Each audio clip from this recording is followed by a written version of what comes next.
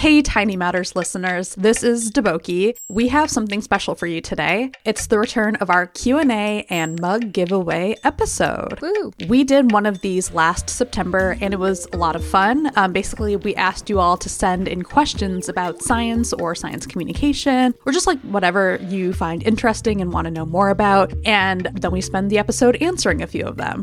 So also, there's the mug giveaway part of the episode. So anyone who's sent in a question has had their name entered into a raffle for our one-of-a-kind Tiny Matters mug. And if your question was chosen, your name will be entered twice. We'll do the drawing at the end of the episode. So thank you all so much for sending in amazing questions and also some really, really kind notes with those questions. And if you didn't get a chance to send in questions or your question isn't picked this week, don't worry, we will be doing this kind of episode again later in the year because we really like doing these and it seems like you all like it too. All right, let's get into the questions.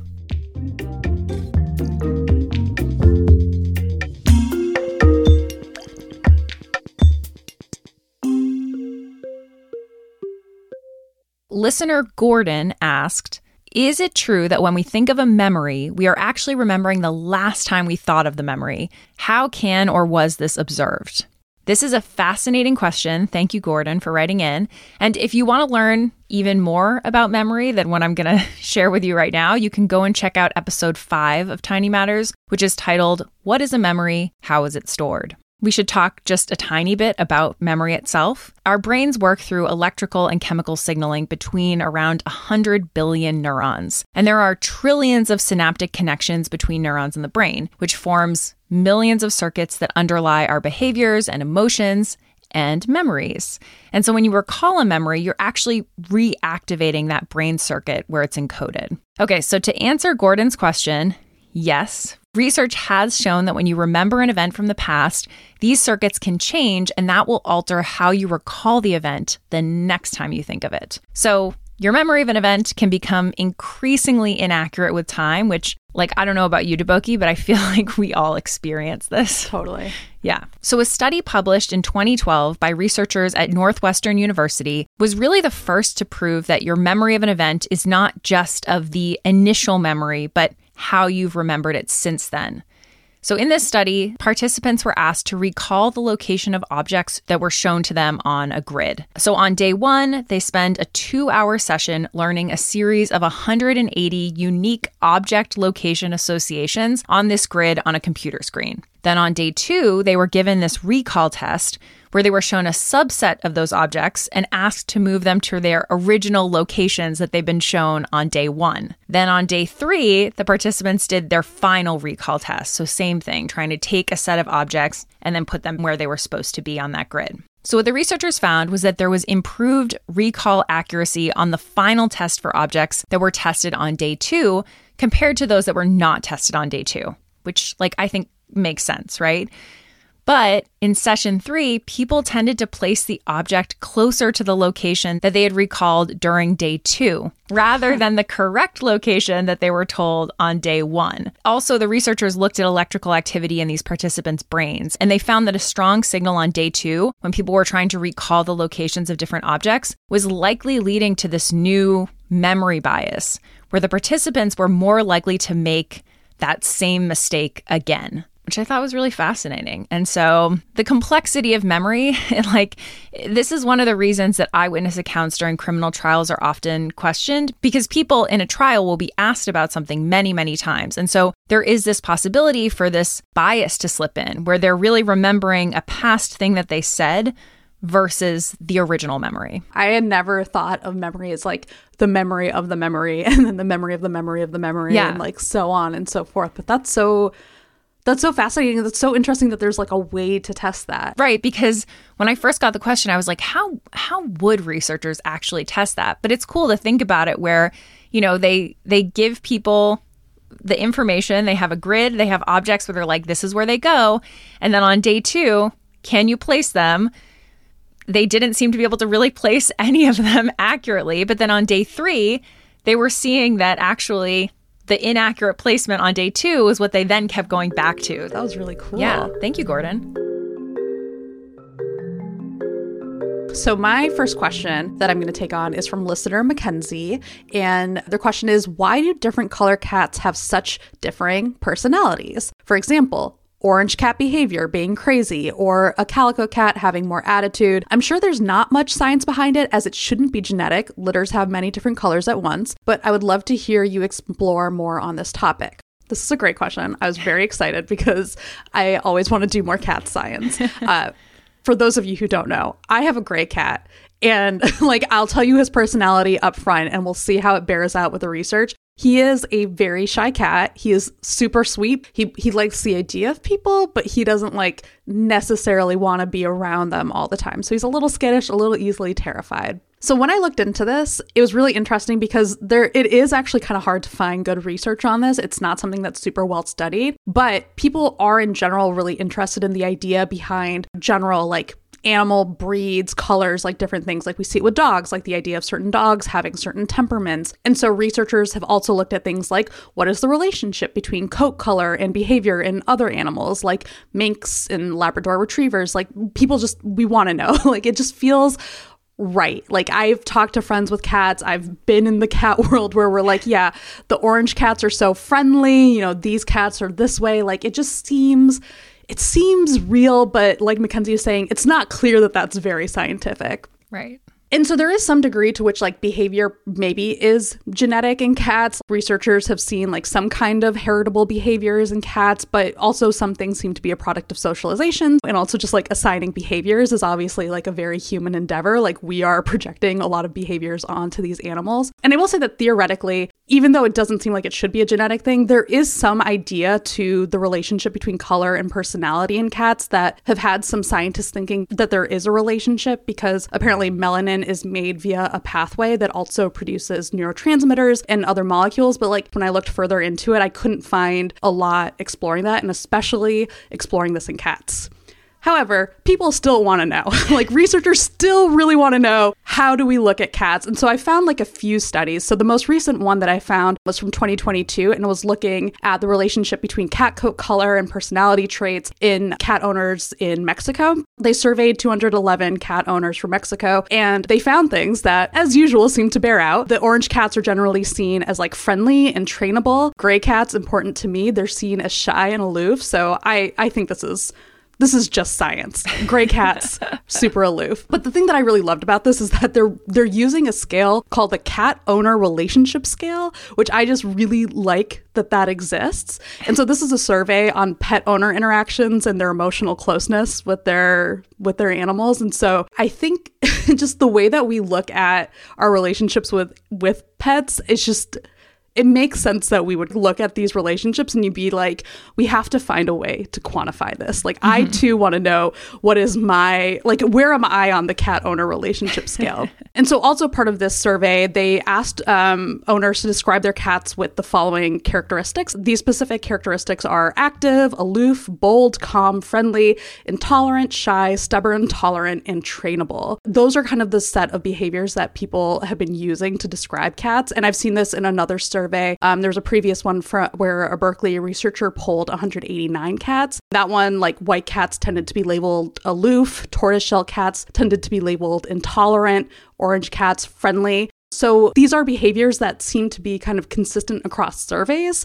Whether or not it actually bears out scientifically, it's hard to know. The other important consequence of this, though it's also, when I was looking into the research, people are kind of divided on how this bears out, is whether or not this affects adoption rates. So people perceive certain cats being more shy, and so maybe they're not looking at those cats as much. But like I said, I think even that is not clear that that's true, but it is something that shapes our perception of cats in some way, or it seems to be a part of our relationship with cats, is that we tend to see them in a certain way based on their coat color, or maybe they're just like this. Maybe my cat is gray and aloof for a reason, and I just don't know what that reason is. That's fascinating. I feel like any pet owner is just I want to understand more why you are the way you are, because you can't explain it to me with words. So what is going on? Yeah. And I adopted my cat when he was 6 or 7. So his personality was fully loaded. Yeah. He came to me with the knowledge that he was going to be very demanding for pets, but also very demanding for aloneness at the same time, despite the fact that that's a very contradictory set of impulses. but I love him. He's the best cat. All cats are the best cat. But yeah, it's just, I think my favorite thing is just that people are studying this. And somehow to me, even if we never really get a good answer, I'm pretty okay with that. I just like the fact that we are asking people like, where does your cat rank on aloofness? Yeah, it's really fun. My next question is from listener Jacob, who asked, can you explain quantum entanglement? I've read about this many times and I just can't quite understand it. So I was very brave and chose to answer. You were very, very brave. I hovered over this in the Google Doc and was like, I will let Sam be brave for this one.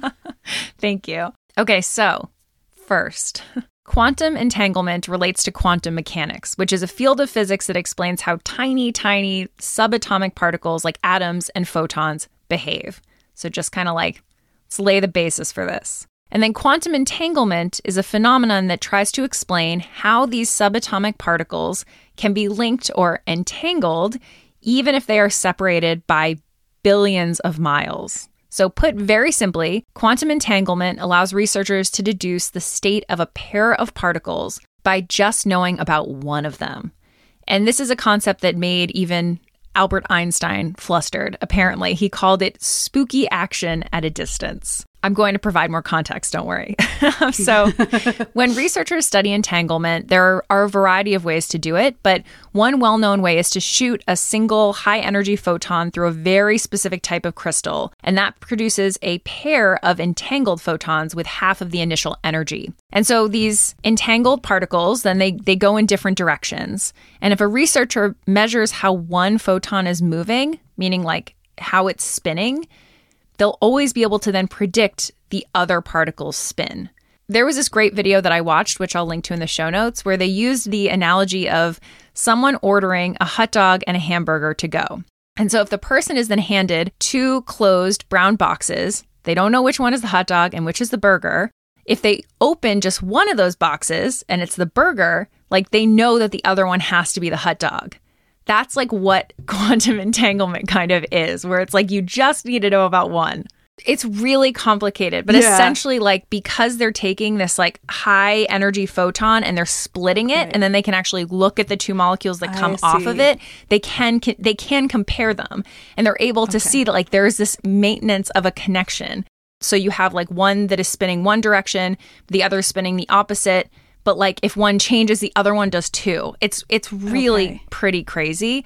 Wow. And so, so entanglement also, like it's not just between two subatomic particles. It can occur among hundreds or millions of them. And they still act as this like connected, unified object. It's wild. So researchers don't know exactly why this happens. Like it can be observed and described, but how things that are not physically connected can maintain a relationship, it's not clear. Like it's not like with a cell that, you know, it splits and then you say, oh, well, like they share the same genetics and that leads to XYZ. It doesn't matter how far apart those cells are. They have the same basic information. Like what is the storage of information that allows these photons to be separated by billions of miles and yet still like be connected? And if there's a quantum physicist out there who disagrees with my understanding of this, please send us an email and I will be happy to clarify that. But like I went deep on this and it is really complex, but it's pretty cool.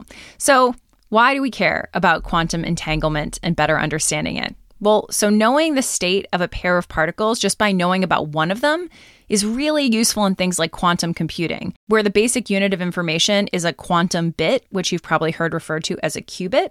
If you change the state of an entangled qubit, you can be pretty sure that it will immediately change the state of the qubit it's paired to, which makes it much easier to process information transfer between qubits, which also then improves the processing speed of quantum computers.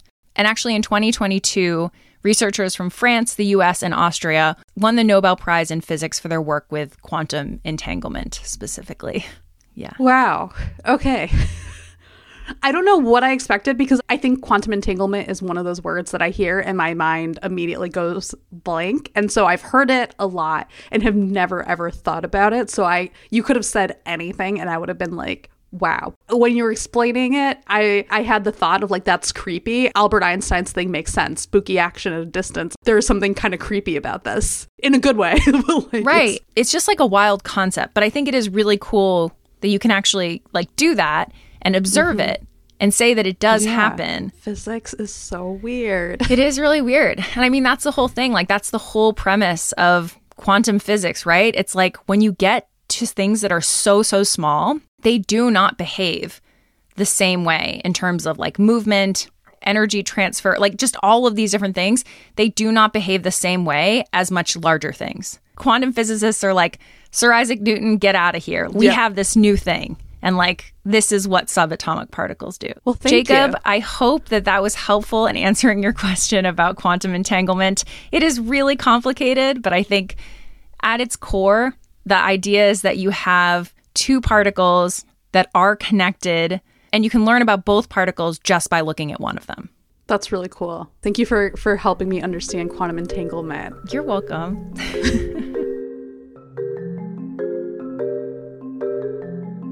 Okay, so my next question, we're going to a very different place. We're going to go to the ocean. So this is from listener Kristen, and they want to know, what is the science behind sea foam? How does it form, and why does it persist both in and outside of the ocean? So water in the ocean, it's not still, right? There's wind, there's waves. And so obviously as things get shaken up, things happen to the water. And in particular with sea foam, what you're saying is that like the little bits of salt and protein and dead algae and all of that other stuff that's in the ocean too, it's getting shaken up as well. And some of that stuff are surfactants, like the way that soap bubbles up. That's kind of like what you're seeing with sea foam. You're seeing surfactants that come from the cells of dead organisms get mixed up in the ocean and form this foam. And for the most part, sea foam is not a problem. It's just like a thing that happens in the ocean. But there are a few cases where it is particularly bad. One is where you get thick sea foam because of algal blooms. And that's where you get like a lot of algae in the water. Sometimes that happens because there's like excess nutrients in there. And so you're getting all of this organic matter mixing together and it forms these thick sea foams. And this can actually apparently be a problem for us. Like I wouldn't necessarily have expected this, but the sea foam can actually end up filled with like chemicals from the algae that are toxic to us. So they're irritating to the eyes or to our respiratory system. And so that can cause problems for people walking along the beach. Also, I found an article that deeply terrified me. Oh no. In 2020, there were reports of sea snakes hiding in sea foam in Australia. Oh and I was just like, no, absolutely not. I don't like snakes. And so the idea of walking among sea foam and accidentally stumbling upon a sea snake just like absolutely terrified me. Related to that, like sea foam can also cause visibility issues. It can cause problems for people who are out on the ocean. But really for me, it was the sea snakes that caused the most concern. Yikes. Yeah, so according to NOAA, if you want, you can actually kind of recreate the effect of this if you like put seawater in a little glass and shake it around. I haven't tested this. I don't know if you need particular seawater, if there's some that's better than other. But yeah, if you just kind of shake it around, you should possibly get some of that foam in there because of organic matter that is in the ocean. Cool. Now I'm going to look at sea foam very differently. Fortunately, like being in the US, I'm not predicting any sea snakes in the foam, but like, you never know. Yeah. I mean, I went to Australia once and it was a great country, but as a person who doesn't like snakes and really just deadly animals in general, it was not the right place for me. I walked around with a lot of anxiety.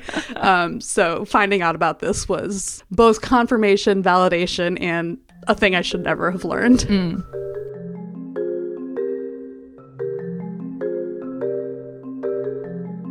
My next question is from listener Sophia, who asked, what are some examples of applied biomimicry? I've heard of gecko tape and interest in butterfly wing color, but I would love to hear more about how concepts of bio-inspiration are used.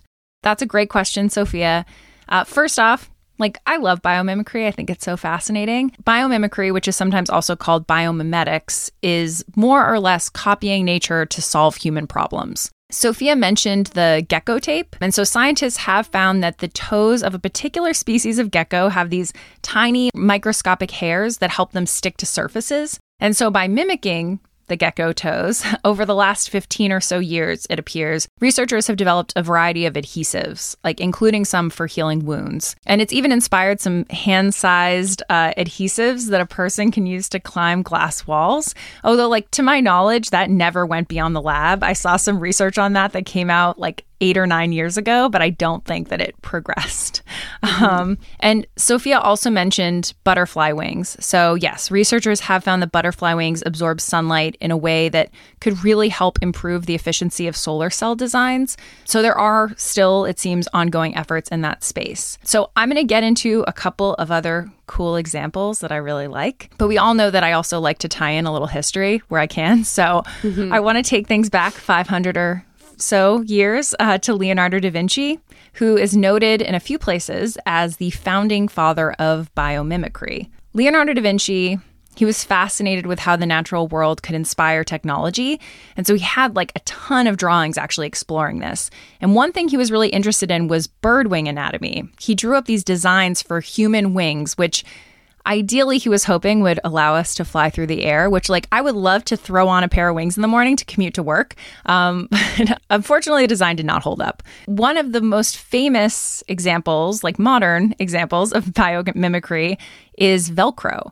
So in 1941, while he was taking a walk through the woods with his dog, Swiss electrical engineer George de Mestral discovered that this plant called the cocklebur is made up of hundreds of tiny hooks that will cling to fabric and animal fur. And that was the inspiration for what we now know as Velcro, which is pretty cool. Another example of biomimicry has to do with the bullet trains in Japan, which can reach almost 200 miles per hour. So a few decades ago, these trains were shaped differently than they are today. And as they would enter tunnels, they would like push a bunch of air into the tunnel, and then that compressed air would travel out the tunnel as a sound wave, creating this loud, explosive noise called a sonic boom. And so people understandably did not like that, and you could safely say that it wasn't good for wildlife either. So this engineer, Eiji Nakatsu, came up with an idea. He was apparently an avid bird watcher, and he noticed that when a bird called a kingfisher dives into the water to catch its prey, it barely makes any splash because it has this perfectly shaped, pointy, long, narrow beak.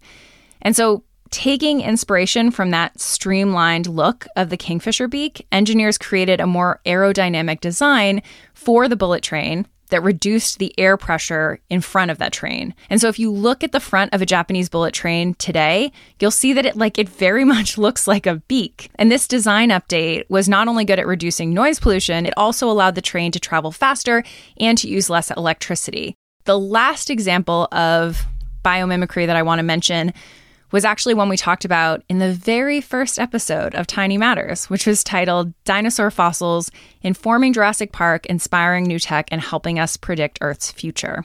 So in the episode, we talked with a researcher about the three-dimensional keratin structure in the strikingly vibrant feathers of blue-winged leaf birds. So these crystal structures are called single gyroids, and they have all of these special properties that help create that brilliant color. And they're also really efficient at using light. So a big issue with a lot of technologies is that light escapes, which means a lot of wasted energy. And so these single gyroids are really good at trapping light, which could potentially save a lot of energy and therefore money if they were incorporated into things like fiber optic cables, for example. Yeah, so biomimicry. So cool. And there are so many more examples, but I just thought, in particular, the Japanese bullet train one was really cool. Yeah, that's super interesting. Seeing how you already have this engineering feat going on, but yeah, there's always something to improve on, and also always a way from nature to inspire that improvement. That's so cool.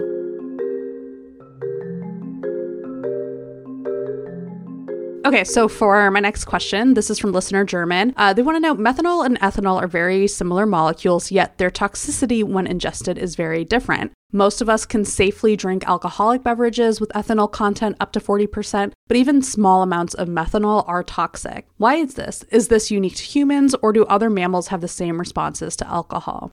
So in general, methanol tends to be found in things like windshield washer fluid, antifreeze, various household kind of cleaning items or related kind of items have methanol in them. So it also occurs naturally. It's just a part of our surroundings in various ways. However, the problem with methanol compared to ethanol is the way that our body breaks it down. So if someone consumes methanol, what's going to happen is their body's going to metabolize it through a series of reactions involving the enzymes alcohol dehydrogenase and aldehyde dehydrogenase. And these enzymes will turn that methanol into formaldehyde and then into formic acid. And the formic acid, it doesn't really get cleared easily and it tends to accumulate, and it drives what's called associated anion gap metabolic acidosis and leads to organ toxicity. So basically, my understanding is that this leads to a lot of acid in your body, which is just not good for it. And because it's so hard to clear out formic acid, it will accumulate and lead to really, really dangerous effects for people. So some of the potential effects of methanol include like headaches, coma, seizure, nausea, diarrhea. It's just really, really bad. It can be treated if there's a fast diagnosis and treatment. So that is really important to get for people who might be experiencing methanol poisoning, but it's really dangerous. And so one of the common ways that methanol poisoning happens is through consuming it as a drink, as part of a drink. But the other place that it can happen is in industrial places where there might be methanol kind of in the air as the result of some process, and maybe it gets inhaled or absorbed through the skin, and the effects are still pretty much, from what I understand, the same, where you will get these really, really terrible, potentially fatal effects. When it comes to other animals, I mostly just looked at pets, and because pets do get methanol poisoning, often from, those bottles of antifreeze or something that they might accidentally get into. And so it can be toxic for dogs. And I think it's also toxic for cats, but from what I found, they don't have specific dosages. I think the main takeaway is just keep those chemicals in a secure place where people and pets cannot get to them.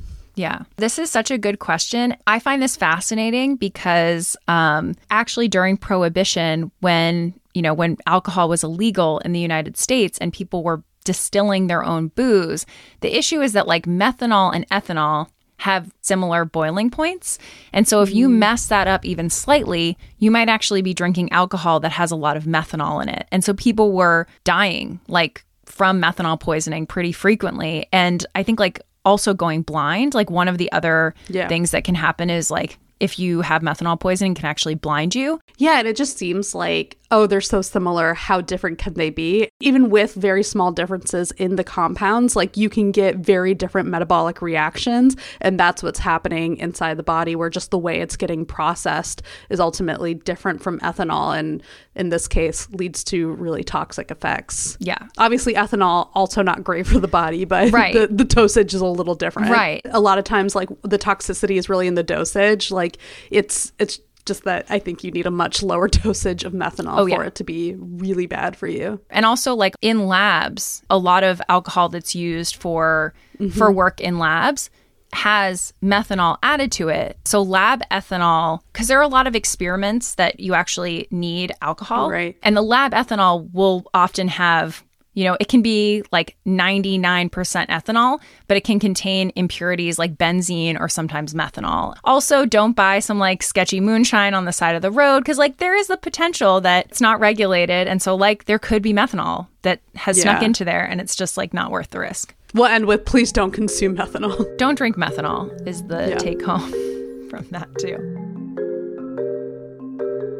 Okay, so we have just a few more questions from listeners that we're both going to answer. So the first is from listener Cheyenne. And the question was, if you could ask Bill Nye any question about science, what would you ask him? So I grew up watching a lot of Bill Nye, and I always loved his demos and the more hands-on stuff he would do. And so my question for him would be what he thinks the most powerful metaphor he's used as a science communicator.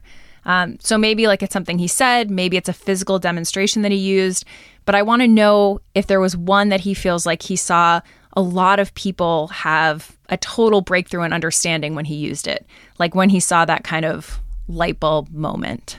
Yeah, that would be super interesting to find out. And then my secondary question would be when did the bow tie start? What we all really want to know.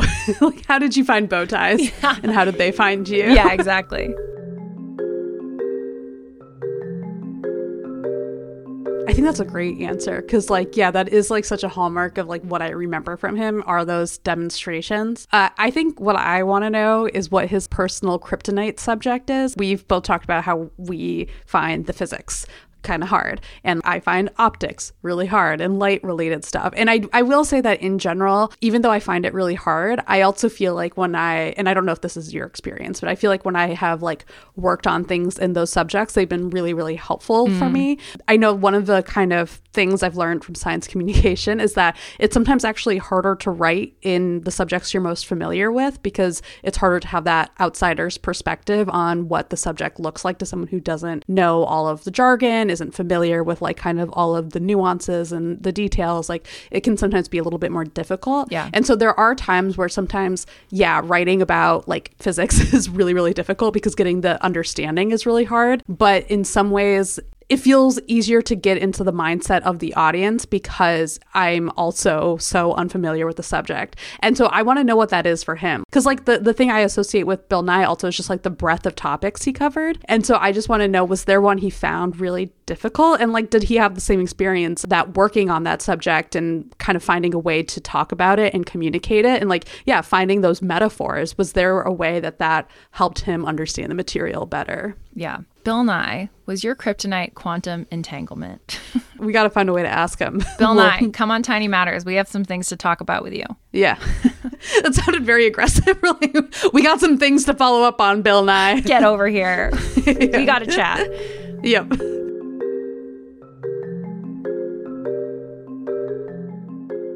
So the next question that we have is from listener Christine, who wrote in and said, 2023 brought in a few high-profile but tiny innovations. Fusion on a tiny scale, CRISPR therapy for sickle cell disease, the launch of air-made jet fuel made from captured carbon dioxide. That's a captured carbon dioxide, and more. Which innovations were your favorites? It's so hard to pick one. The one that I decided to go with was the potential discovery of a biomarker for Parkinson's. So this was a study that was published in the Lancet Neurology and was funded by the Fox Foundation, which is obviously run by Michael J. Fox. So like I feel like Parkinson's is one of those diseases where like a lot of my familiarity is through Michael J. Fox. And so one of the things that just struck me about the discovery in general was like what this foundation has been able to do and kind of funding it and getting attention for the disease through him and his experience with it. But also scientifically, super, super important, medically super, super important. So basically what they found is that there is this misfolded protein called alpha-synuclein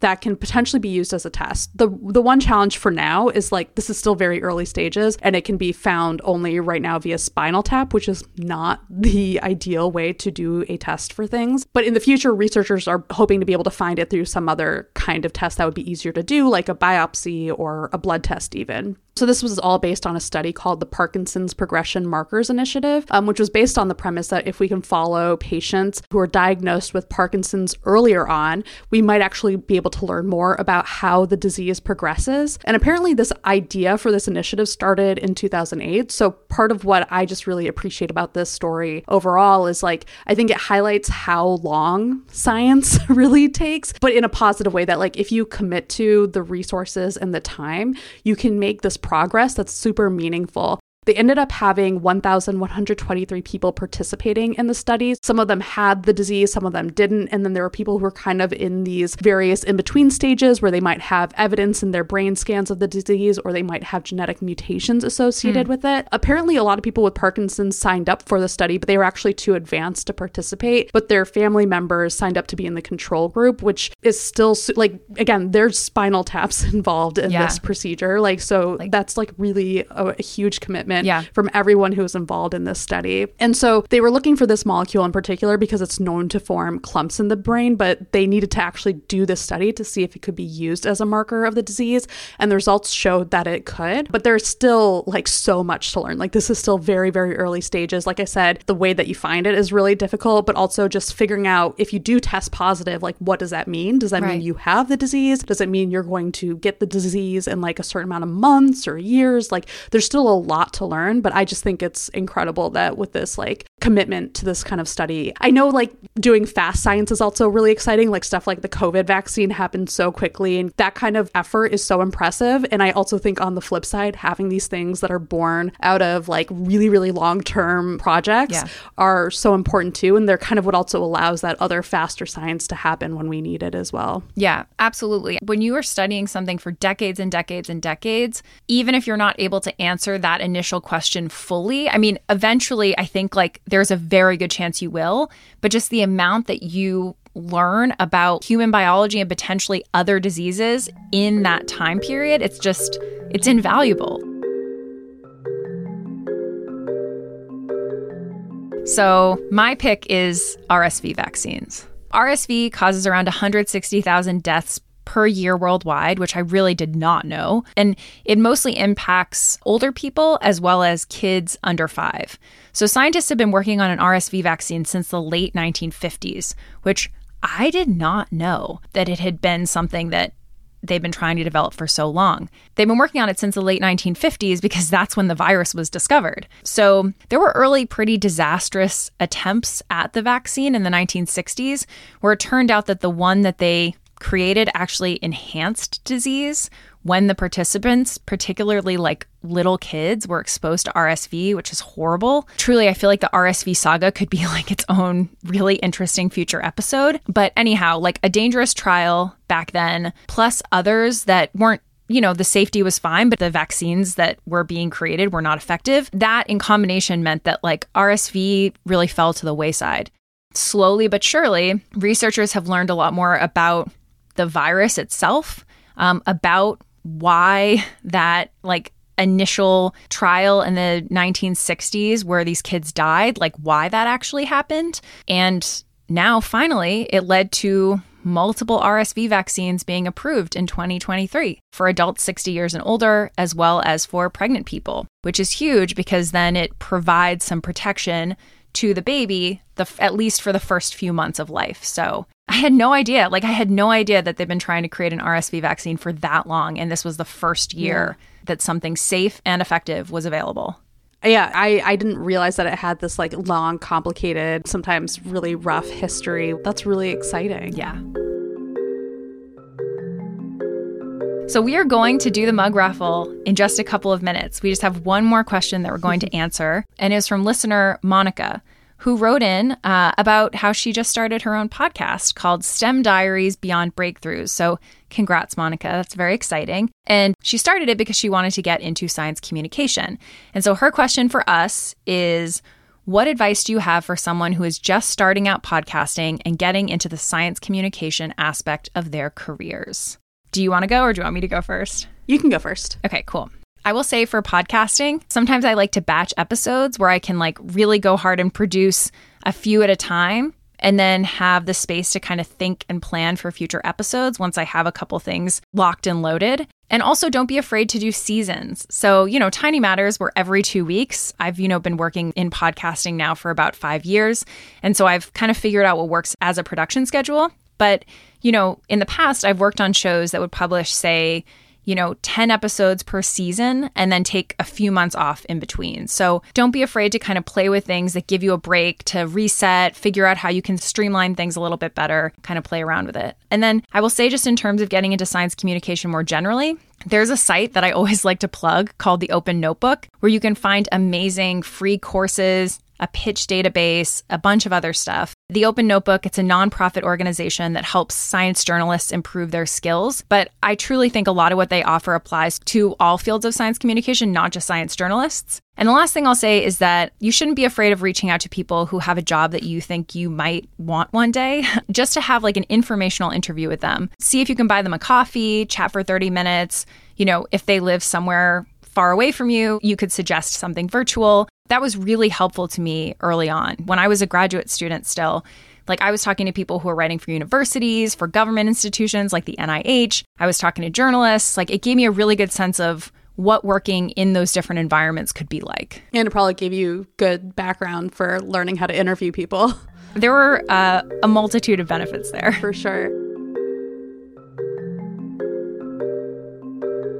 I guess the advice I want to give is kind of like in the spaces between, I think, what you're saying as well. One of the things that I think has just been super important for me is finding like a good community of people. And that's like been through various ways. Like we met online and that was great. And then also like meeting people in person, like conferences in particular, I think have been super really helpful for me because I live in an area that doesn't have like a huge science media presence. So like it's not like New York City or DC where there are like really, really big communities of people in this field. And so I've now more recently found my community of science writers who are local, and that's really, really exciting for me. But before I like knew how to do that, like knew where to find everyone, a lot of times it was traveling to conferences and meeting people and just getting to know them in person. That's like really paid off for me in the long run in terms of better understanding the field, getting to better know people, finding other work that I find really interesting, and also like, yeah, just connecting with people who I now work with because you just don't want to be on your little island. Yeah, I'm seconding that. I feel like National Association for Science Writers conferences,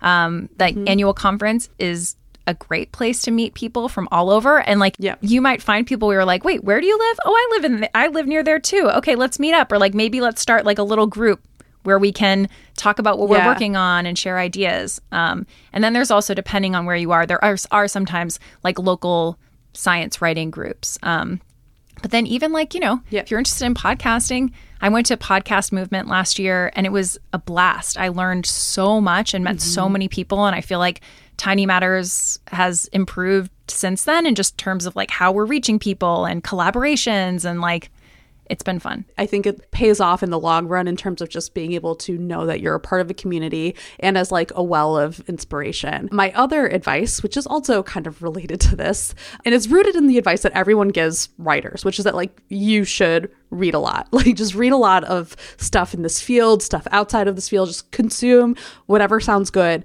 But the other thing that I would say that I would add on to that is to find a way to really reflect on it in a meaningful way. That's not like, I read this book, it was good, and like I'm going to kind of put it aside. For me, at least, one of the easiest way to do this is to like actually talk to people about the things that I'm reading. So like I did that on YouTube. I still do that on YouTube. I have a nonfiction book club with my friend Nicole that we do every like month or two where we talk about like a specific nonfiction book. And that's been really, really great for me as an exercise in both, like we're not always talking about science books, but we are talking about nonfiction. So you're learning from people who are doing a thing that is parallel to what I'm doing. And so it's really, really nice to do that. And so having that book club is a way that I kind of commit to reading the book and also commit to having thoughts and feelings about how it was written. And then also getting the chance to talk about it with someone means that I have to be able to present those ideas and also I have to engage with her ideas. And we also have an audience. And so like getting to talk to people about how they respond to the book is just really, really helpful to me. But you don't have to do a book club if you don't want to. I think having a book journal is a really good practice too.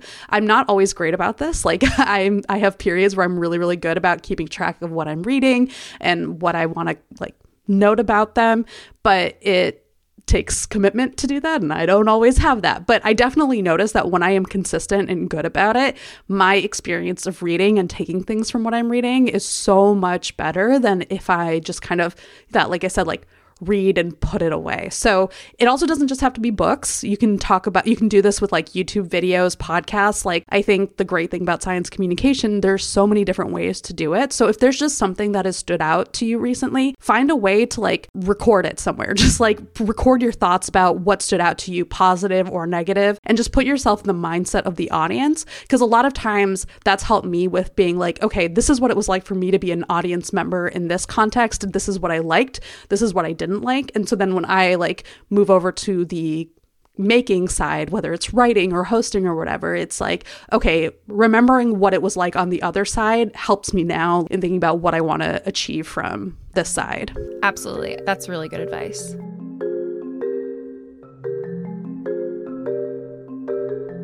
Should we do our mug raffle? Yes. All right. So as Deboki mentioned at the very beginning, if you submitted a question, your name is in the raffle.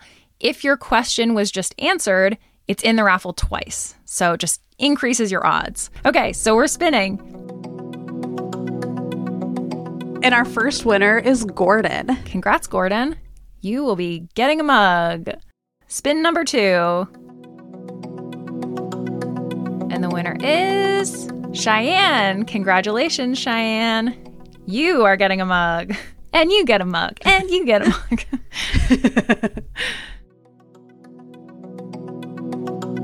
Our winner is Allie. So that was 3, right? So, all right. Spin number 4. And the winner is Sophia. Congrats, Sophia. You're getting a mug. And we have just one more then. Yeah. Time for our last spin. Spin number 5. And our winner is Bree. Congratulations, Bree, and congratulations to everyone. Yeah, congratulations. And thanks to everyone who's sending questions. Yeah, thank you. This was such a great, the first batch of questions was also wonderful. This one was great. We got so many questions this time, and it was really hard choosing. Like, I was struggling between 6 of them and trying to pick 3 out of the 6. So thank you, everyone. It was a good problem to have. A lot of fun questions to research. So we appreciate it. And like Deboki said, we're going to do this again later in the year.